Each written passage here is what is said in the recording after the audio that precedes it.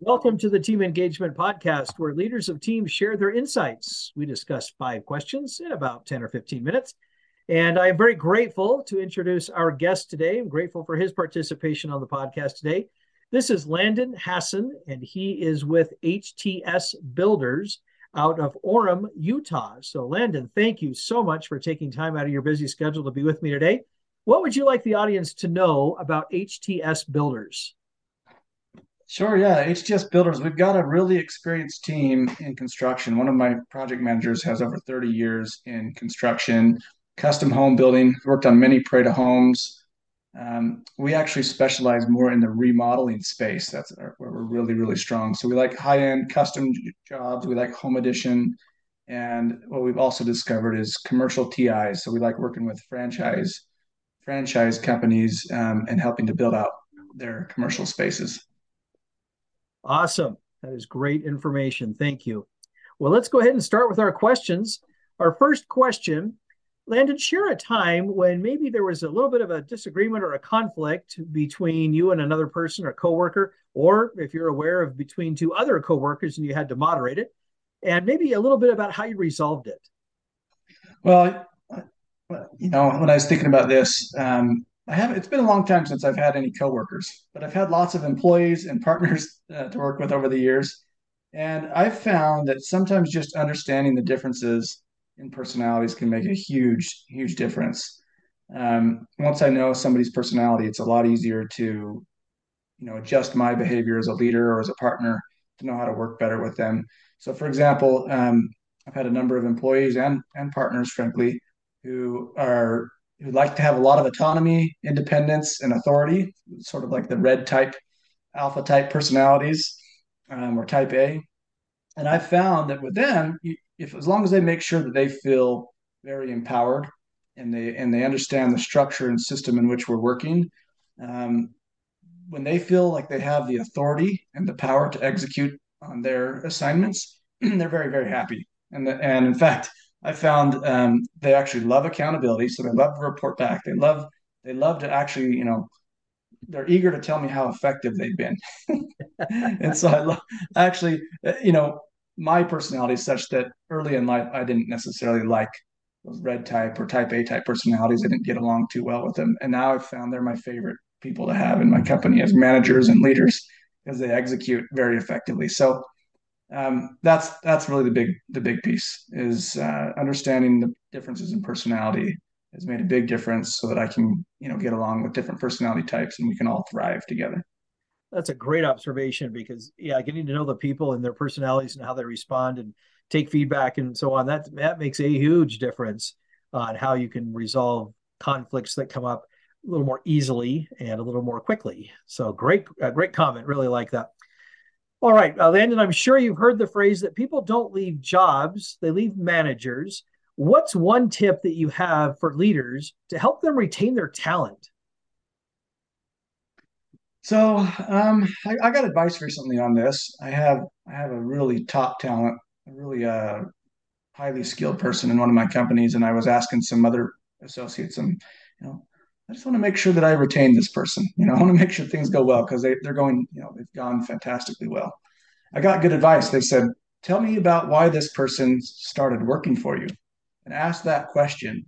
And that led me down a rabbit hole of thinking deeply about that and really gaining insight into what I understood was valuable to that person when they started working for me and going back to the roots there and then making sure on an ongoing basis that I can, do things that remind them of that.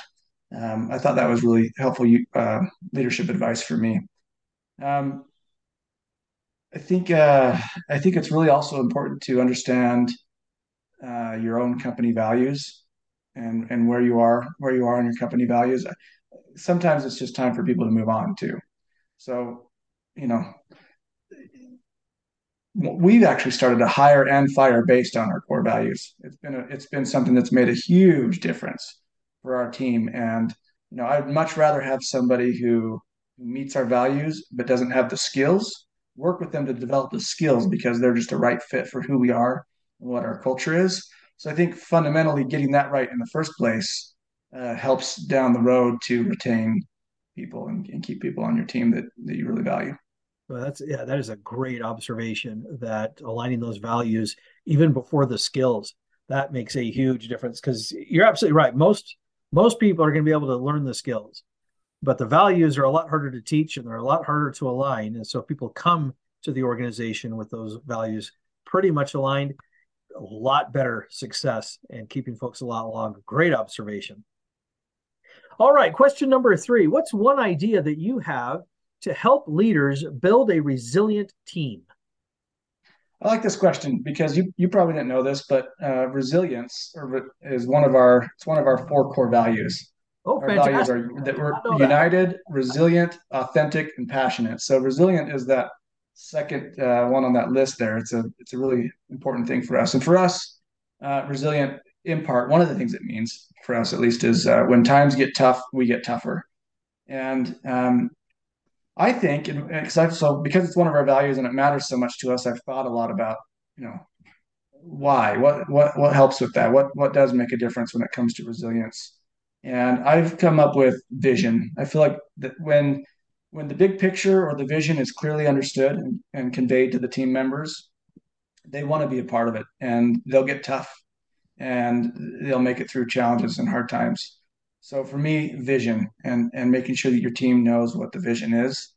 And if that doesn't work, it's probably because your vision doesn't fit for them, and they're probably not a good fit for your company, if I'm being honest. So if you're telling them what you're all about, what your values are, and the vision and the direction you're going, and that doesn't help them, be a contributing member and get through the tough times, it's probably time to help them find a different opportunity.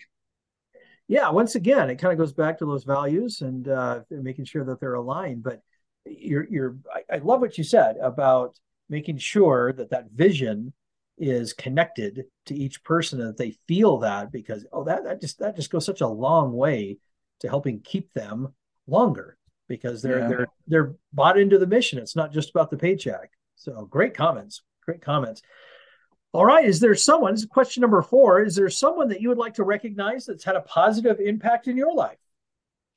Yeah, I'm thinking of someone. So when I was a teenager, when I was still going through finishing up high school, my parents were divorced and off doing different things, and neither one of them was really able to provide a helpful environment for me to get through school and move forward with my life. So I have one of my best friends. I actually had a couple different friends that I lived with during those high school years, toward the end there at least.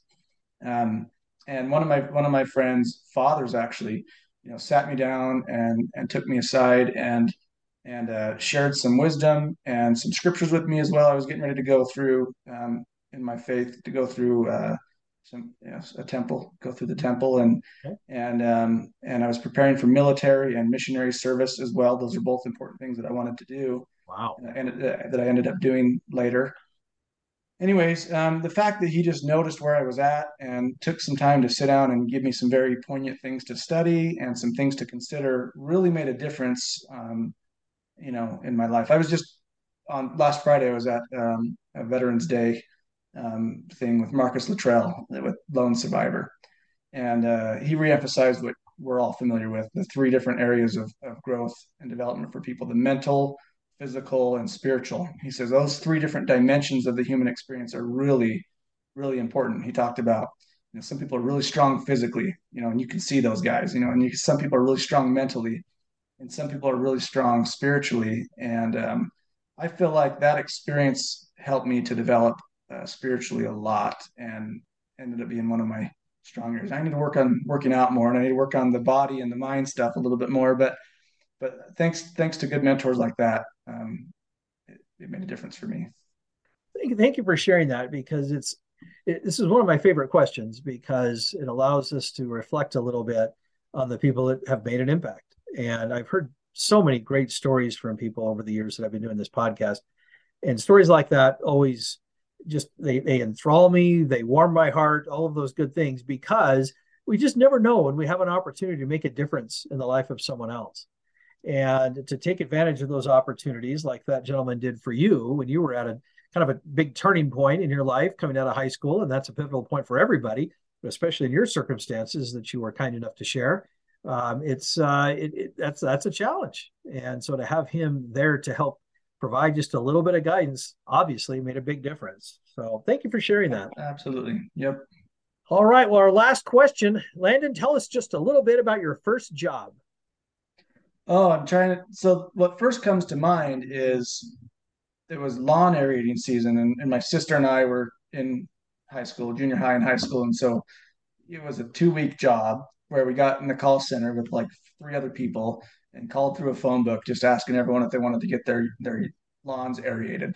But actually before that, my dad did a lot of electrical work. He's an electrician, and we would also finish basements and build decks on the side as well. So just as a little boy and in my youth, I got to do a lot of that hands-on work. Um, so, anyways, that was that. That would be technically my first job, was working alongside my dad in various different job sites. But my So first non-familial job would have been that call center selling lawn aeration. Still, cold calling through the phone book. Yeah, you were entrepreneurial at a young age. Well, my boss was, at least. I don't know. Well, let's take young kids and just task them to give them all a big fat phone book and just say, call everyone here. Fair enough. Fair enough. Well, Landon, thank you so much for joining me on the podcast, for sharing your insights, your wisdom, your experiences, the people that you've met, all of those great things. I really appreciate you taking time to join me today. How can people find you? How can they get in contact with you? We've got a website, which is htsbuilders.com. That's a great place for people to find us, including subcontractors and vendors. We have a portal on there that if you're a tradesman of any kind or a vendor of any kind, you'd like us to consider you for some of our trades work. There's a portal, it says right subcontractor or vendor in the top right, and you can just click there and submit your information. You'll be on our list to be considered on our projects as well. Oh, that's awesome. Thank you for making that available. So htsbuilders.com. Correct. Fantastic. This is Sean Richards with the Team Engagement Podcast, where leaders of teams share their insights. For more ideas, go to teamengagementpodcast.com. And we also invite you to subscribe or follow the podcast anywhere that you watch or listen to podcasts. Thank you so much for joining us today, and have a great day.